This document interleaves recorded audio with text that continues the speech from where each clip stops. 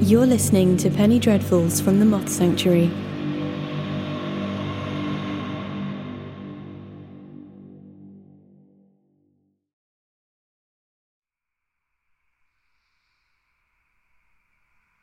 A deep blue velvet sky is punctured with stars in a night that denies me rest.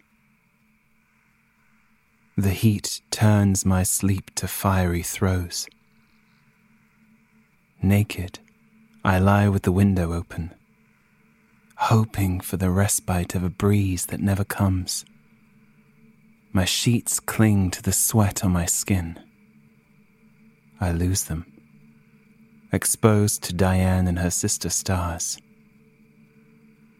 It's still not enough. The only clemency would come from tearing the skin away.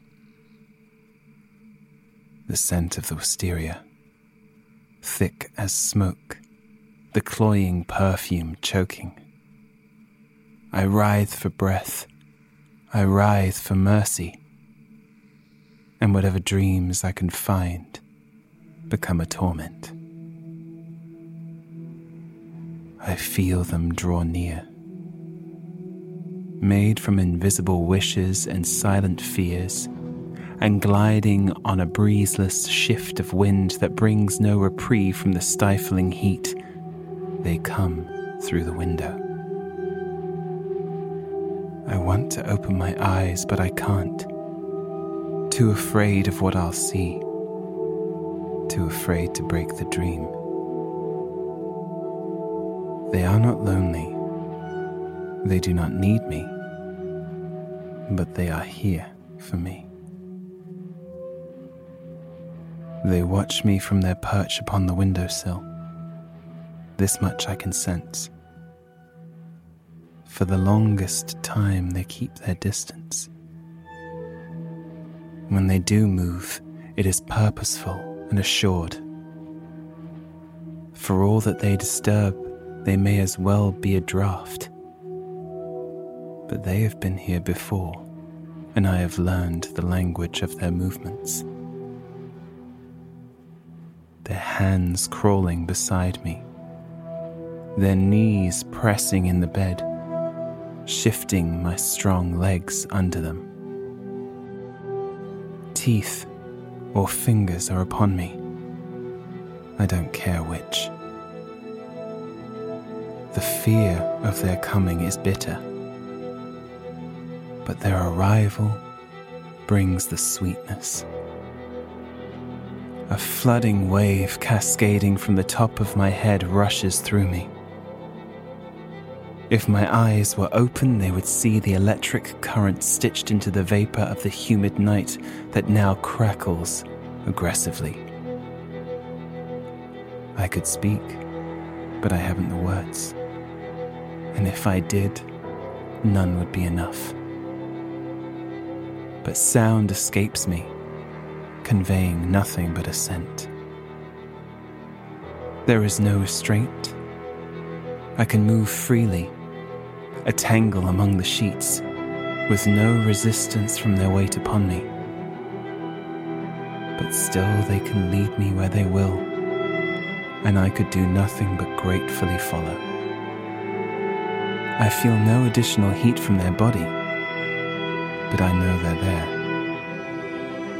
Their fingers in the tangles of the hairs on my chest surprises me, sending my breath into a rush of shallow gasps.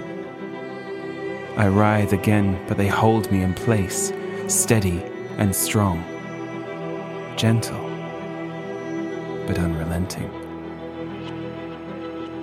Something within me releases.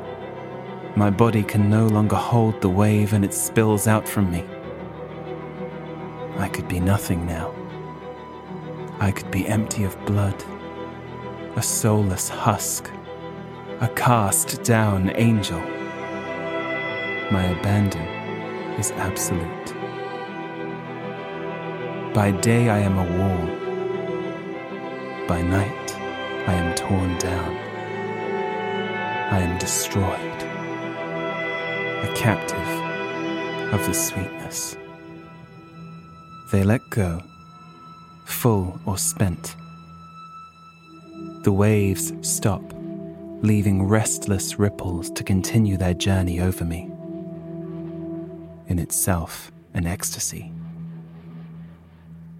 I'm sucking in the hot, oily air and taste myself upon it. From this exquisite mass, a censer that disperses the fragrance of carnality around the room. The burning of a fever that I want to consume me whole. I could kiss the air to show myself a love I've never felt anywhere else. They are perched once more, returned to their vigil over me. My previous anticipating apprehension replaced by a satisfied tremulousness. If I open my eyes, I imagine they would seem like a bird to me. A great thing with feathers, with plumage of deep blacks and vivid colours, larger than any seen before, swept in from the Plutonian shore. Luminescent eyes incandescent through the shadows, glutted and ready to fly. They would pluck a toe from me, and I a feather from them, a memento of the murder. Then they have flown. I feel the dust stir and settle. They will return, I know. But in the weight of their absence, the room feels colder.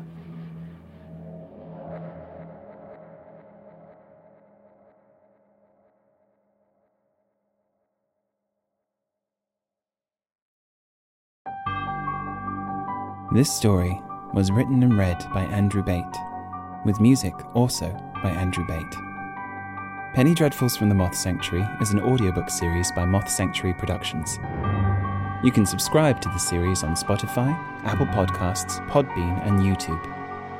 Follow Moth Sanctuary Productions on Twitter, Instagram, and Facebook. Or for more dark delights, visit mothsanctuaryproductions.com.